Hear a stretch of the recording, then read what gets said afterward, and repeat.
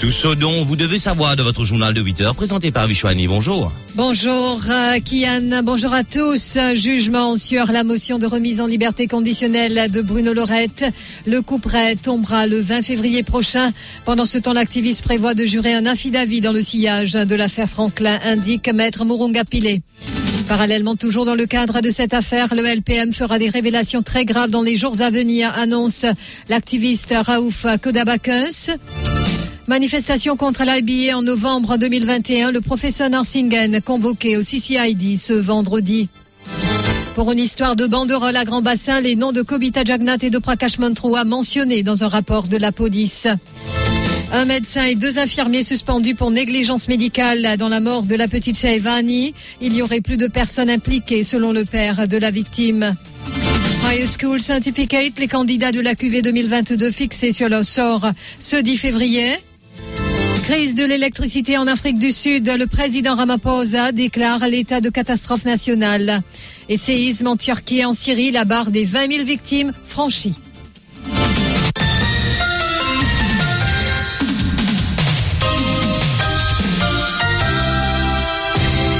Il ne restait plus que cette dernière étape avant que la magistrate Jade Engan Chan King ne donne la date du jugement sur la motion de remise en liberté conditionnelle de Bruno Lorette.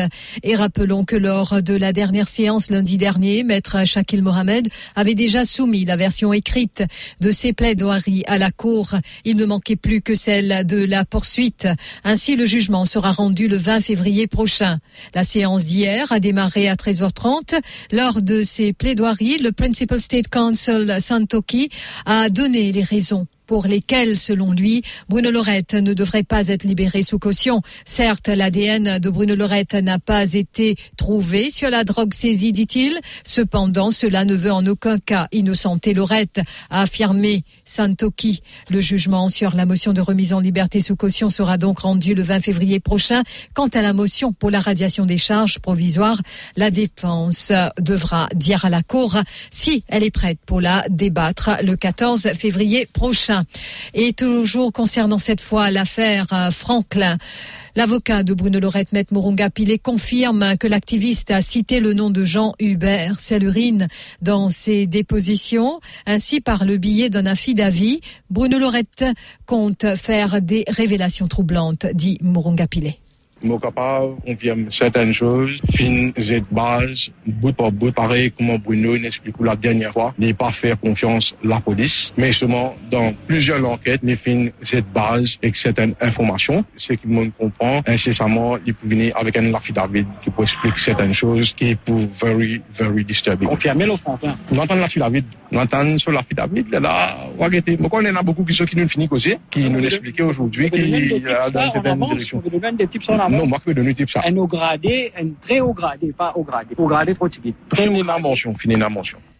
Et puis l'activiste politique Raouf Kodabakos explique que l'Union PEP mauricien est très présent sur la scène politique à Maurice et ce mouvement a fait plusieurs révélations depuis sa création. Il participait hier à notre émission Zoom Extra. Ainsi, Raouf Kodabakos avance que des révélations seront faites sur Jean-Hubert Franklin dans les jours à venir. Il est interrogé par Michael Jean-Louis. Ça qui est arrivé avec M. Franklin. Moi, annonçons une nouvelle loi radio. Peut-être samedi ou lundi, mardi, avec une conférence de presse, nous annonçons des affaires bien graves. Comment nous annonçons des affaires deep, comment nous écrire pipi. Et puis, il explique aussi qu'en tant qu'activiste politique, il a pu apporter un certain changement dans la manière dont la population réfléchit. Cependant, dit Raouf Kodabakos, il est désormais important que la population prenne ses responsabilités. Moi, ce qui m'en réussi faire, m'en amène une révolution dans l'esprit du monde. M'en réussi faire la population comprend qu'ils ne s'allient pas trop dans l'armée politicien. Nous faisons du monde prend conscience que la politique une couche en permanence. Quand on descend le chemin, moi le crier. La gazette écrit, radio, interview moi, passe ça le radio, mon cause du monde dit à moi ce qui est bon et ce qui n'est pas bon aussi.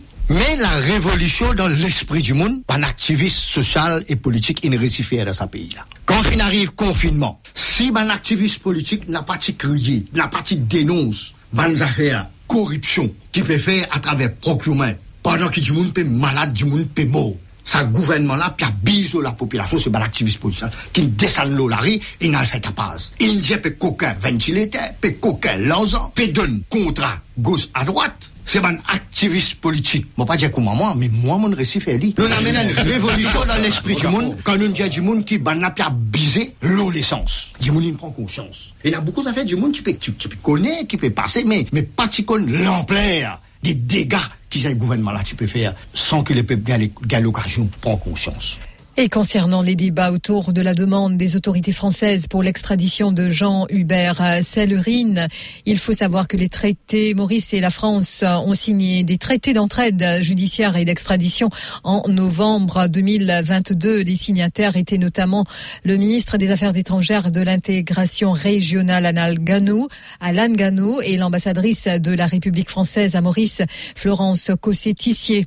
Et le procureur général, comme on dit ici, l'attorney General, donc Manish Gobin également était présent à cette occasion et dans un communiqué, le ministre Gano avait souligné que la signature de ces deux accords établirait une coopération plus solide entre Maurice et la France dans le domaine judiciaire ainsi que dans la lutte contre le crime organisé et l'impunité, tout en soulignant que les demandes de coopération judiciaire se multipliaient. Il a souligné aussi que depuis des décennies, les deux pays collaborent dans le domaine de l'entraide judiciaire de manière informelle et la signature engage les deux parties à se livrer réciproquement. Donc les personnes trouvées coupables ou qui se trouvent sur le territoire de l'une d'elles en vue de l'exécution d'une peine privative de liberté, notamment prononcée par les autorités judiciaires pour un fait donnant lieu à extradition. Pour Alan Gano, la signature démontre également la détermination de Maurice et de la France à lutter contre les crimes transnationaux tels que le blanchiment d'argent, le financement du terrorisme, le trafic de drogue et d'êtres humains et la cybercriminalité, entre autres. Manifestation contre l'IBA Act en novembre 2021, 14 mois après les faits. Rajan Narsinghen a été convoqué au CCID ce vendredi. L'enquête, selon nos informations, concerne une manifestation tenue devant le Parlement en novembre 2021. Cette mobilisation avait pour but, rappelons-le, de soutenir les radios privées contre les amendements à l'IBA Act, avec notamment le renouvellement de la licence radio qui passait de 3 ans à 1 an et qui impactait directement Top FM. Ces amendements ont depuis été voté malgré de vives contestations. Une manifestation tenue par une plateforme citoyenne, initialement en groupe de 10 personnes en novembre 2021 devant le Parlement, qui fait donc maintenant sujet d'une enquête du CCID. Le professeur Narsinghen a été convoqué à cet effet ce matin par les enquêteurs. Et puis, pour une histoire de banderole à grand bassin, les noms de Kobita Jagnat et de Prakash Mantrua mentionnés dans un rapport de la police. Koshiram Konai, secrétaire de la Task Force, instituée dans le cadre de la fête Mahashivratri, avait demandé aux officiers du poste de police de grand bassin de dire aux dirigeants de la Mauritius Sanatan Dharma Temples Federation d'enlever une banderole placée sur l'îlot se trouvant au centre du lac. Selon le rapport de la police, le président de la fédération, Boj Raj Gorbin, a été informé de la demande de Koshiram Konai. Cependant, dans un deuxième rapport de la police de Grand Bassin, envoyé à la Divisional Supporting Unit de Kirpip, il est indiqué que Bojraj Gorbin a tenté d'avoir le Premier ministre par téléphone, mais Pravin Jagnat est resté injoignable. Bojraj Gorbin a alors parlé à Kobita Jagnat, l'épouse du Premier ministre, selon le document qui souligne que Kobita Jagnat a promis d'évoquer l'affaire avec Prakash Mantrua, conseiller spécial du Premier ministre. Le document précise aussi que la banderole en question ne sera pas enlevée. Nous avons sollicité Bojraj Gorbin pour une réaction. Il nous a expliqué que la banderole se trouve sur l'îlot depuis plus de 2 ans et qu'il n'a jamais été informé qu'il fallait l'enlever. Il a déclaré qu'il n'y a aucune polémique à ce sujet.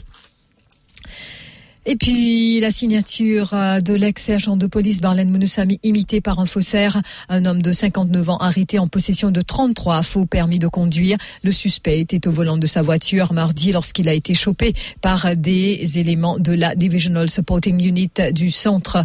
Et le suspect de 59 ans était dans le viseur de la police depuis un certain temps. Et certains des 33 faux permis de conduire qui étaient en sa possession sont datés de 2023 et portent la signature de l'ancien sergent de police contacté, Barlan Mounoussami affirme qu'il a été muté de la Traffic Branch depuis 2019 et qu'il a pris sa retraite de la police en mars 2022. Pour l'ancien sergent de police, il est clair que sa signature a été imitée.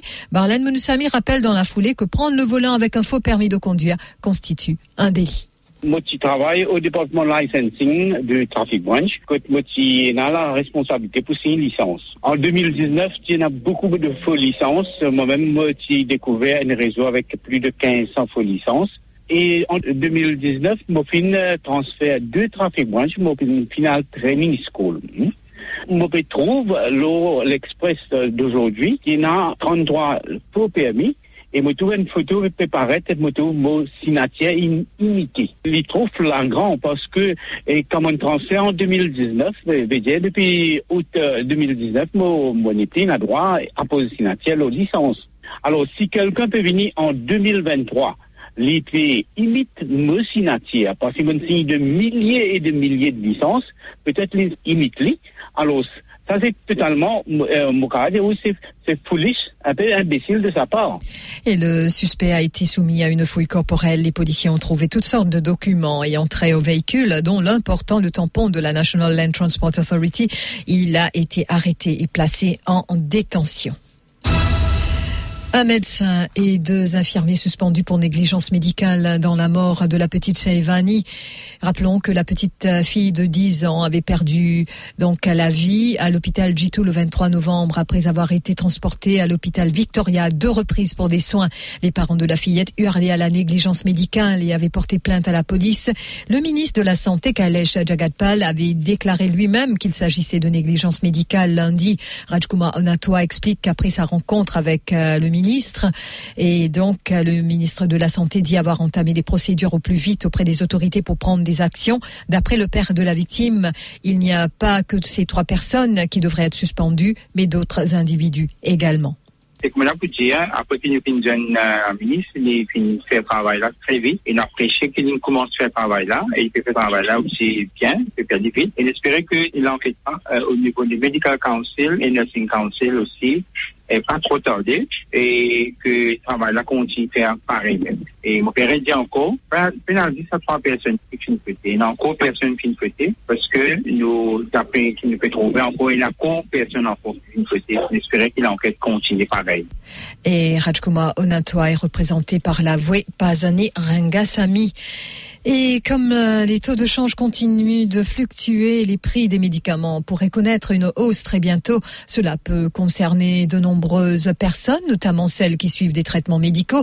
Nina Ramdeni, activiste, mais aussi propriétaire de pharmacie, affirme que malgré la hausse des prix, il n'y aura pas de pénurie de médicaments sur le marché, mais qu'ils se rabattront sur les médicaments génériques. Ceci dit, les médicaments génériques sont tout aussi efficaces, dit-elle.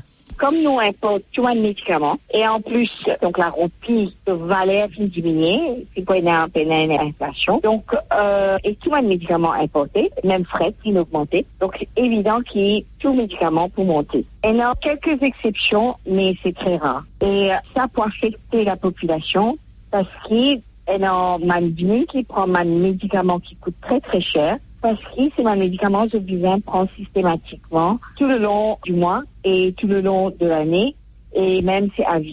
Par exemple, un médicament pour l'hypertension, pour le diabète, pas capable d'arrêter. Cholestérol, des fois, si ça va mieux, capable de diminuer, mais pour certains médicaments, pas capable d'arrêter. Pas pour une pénurie telle quelle. Vous pensez qu'il nous peut aller vers d'autres médicaments qui sont des génériques. La population mauricienne vient rendre compte qui maintenant pas capable de faire difficile. Le design prend un médicament générique. Moi, explique-moi. Un médicament générique, ça veut dire c'est un copie conforme de ce médicament qui est inventé par un laboratoire après beaucoup de recherches.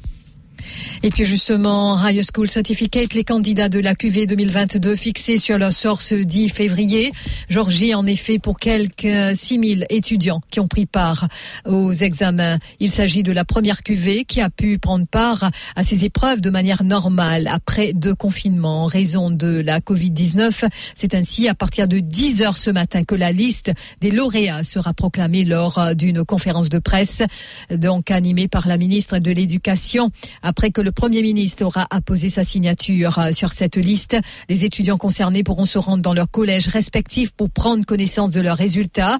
Nouveauté cette année, outre la SSR National Scholarship attribuée à un garçon et à une fille qui se classent premier au côté sciences, 2 autres bourses nationales seront octroyées. Il s'agit notamment de la Sir Nehru Jagnnath National Scholarship qui sera octroyée aux 2 étudiants, soit un garçon et une fille classés premier côté économie. Un événement donc à suivre sur les différentes plateformes digitales de Top FM.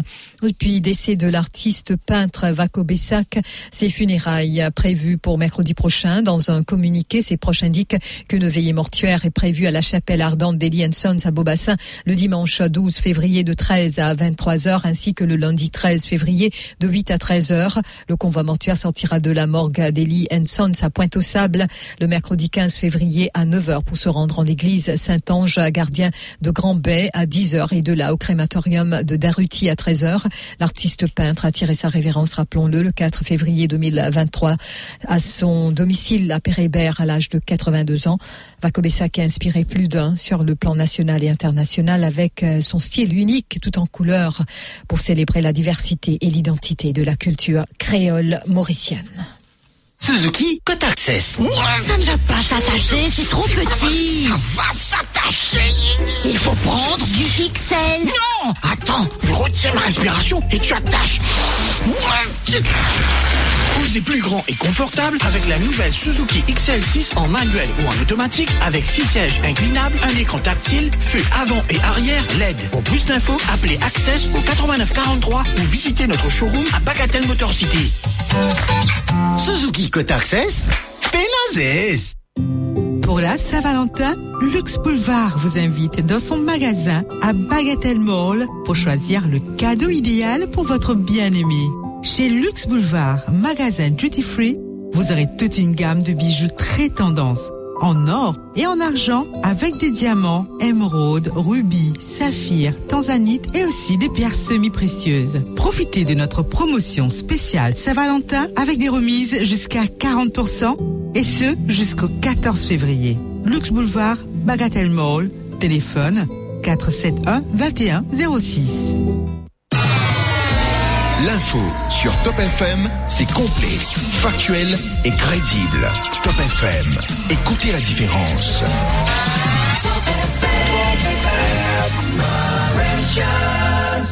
Broadcasting 24 hours a day. Top FM Network News. En Afrique du Sud, le président sud-africain Cyril Ramaphosa a déclaré hier soir l'état de catastrophe nationale pour tenter d'endiguer la profonde crise de l'électricité qui mine le quotidien et l'économie de la première puissance industrielle du continent. Depuis des mois, 60 millions de Sud-Africains sont obligés de cuisiner, laver leur linge et recharger leur téléphone à certaines heures de la journée seulement. Le pays manque d'électricité et la rationne en imposant des coupures programmées. Ces délestages ont duré jusqu'à près de 12 heures certains jours, la pénurie s'étant aggravée depuis l'année dernière à circonstances extraordinaires, mesures extraordinaires a-t-il dit. Dans l'immédiat, la tâche consiste à réduire significativement et dans les mois à venir l'intensité des délestages, à terme y mettre fin. Et puis donc la crise a progressivement évolué pour venir toucher toutes les couches de la société, devenant une menace pour l'économie et le tissu social, a mis en garde Ramaphosa. Cette crise de l'électricité s'ajoute en grande partie au stigmate de l'ère de corruption sous la présidence de Jacob Zuma de 2009 à 2018. Les caisses de la compagnie publique d'électricité Eskom ont été l'une des principales cibles du pillage organisé des ressources de l'État. Séisme en Turquie et en Syrie, le terrible tremblement de terre donc a désormais fait officiellement plus de 20 000 morts. Bilan encore amené à s'aggraver 4 jours après le drame. Et donc l'OMS qui redoute une crise sanitaire majeure qui causerait encore plus de dommages que le séisme. Les organisations humanitaires s'inquiètent tout particulièrement de la propagation du choléra réapparu en Syrie. Son directeur général a d'ailleurs annoncé qu'il était en train de se rendre sur place. Hier, je suis en route pour la Syrie où l'OMS soutient les soins de santé essentiels dans les zones touchées par le récent tremblement de terre en s'appuyant sur notre travail de longue date dans le pays, a encore écrit Tedros Adhanom Ghebreyesus, ce qui nous amène au rappel des titres. Jugement sur la motion de remise en liberté conditionnelle de Bruno Lorette. Le couperet tombera le 20 février prochain. Pendant ce temps, l'activiste prévoit de jurer un affidavit dans le sillage de l'affaire Franklin, indique Maître Mouronga Pilé. Parallèlement, toujours dans le cadre de cette affaire, le LPM fera des révélations très graves dans les jours à venir, annonce l'activiste Raouf Kodabokus. Manifestation contre l'NBA Act en novembre 2021. Le professeur Narsingen convoqué au CCID ce vendredi. Pour une histoire de banderole à Grand Bassin, les noms de Kobita Jagnat et de Prakash Mantrua mentionnés dans un rapport de la police. Un médecin et 2 infirmiers suspendus pour négligence médicale dans la mort de la petite Shaivani. Il y aurait plus de personnes impliquées selon le père de la victime. High School Certificate, les candidats de la QV 2022 fixés sur leur sort ce 10 février. Crise de l'électricité en Afrique du Sud. Le président Ramaphosa déclare l'état de catastrophe nationale. Séisme et en Turquie et en Syrie, la barre des 20 000 victimes franchie. Merci d'avoir suivi ce journal. Dans quelques instants, je vais donc vous retrouver pour la page financière. En attendant, je vous laisse en compagnie de Kian.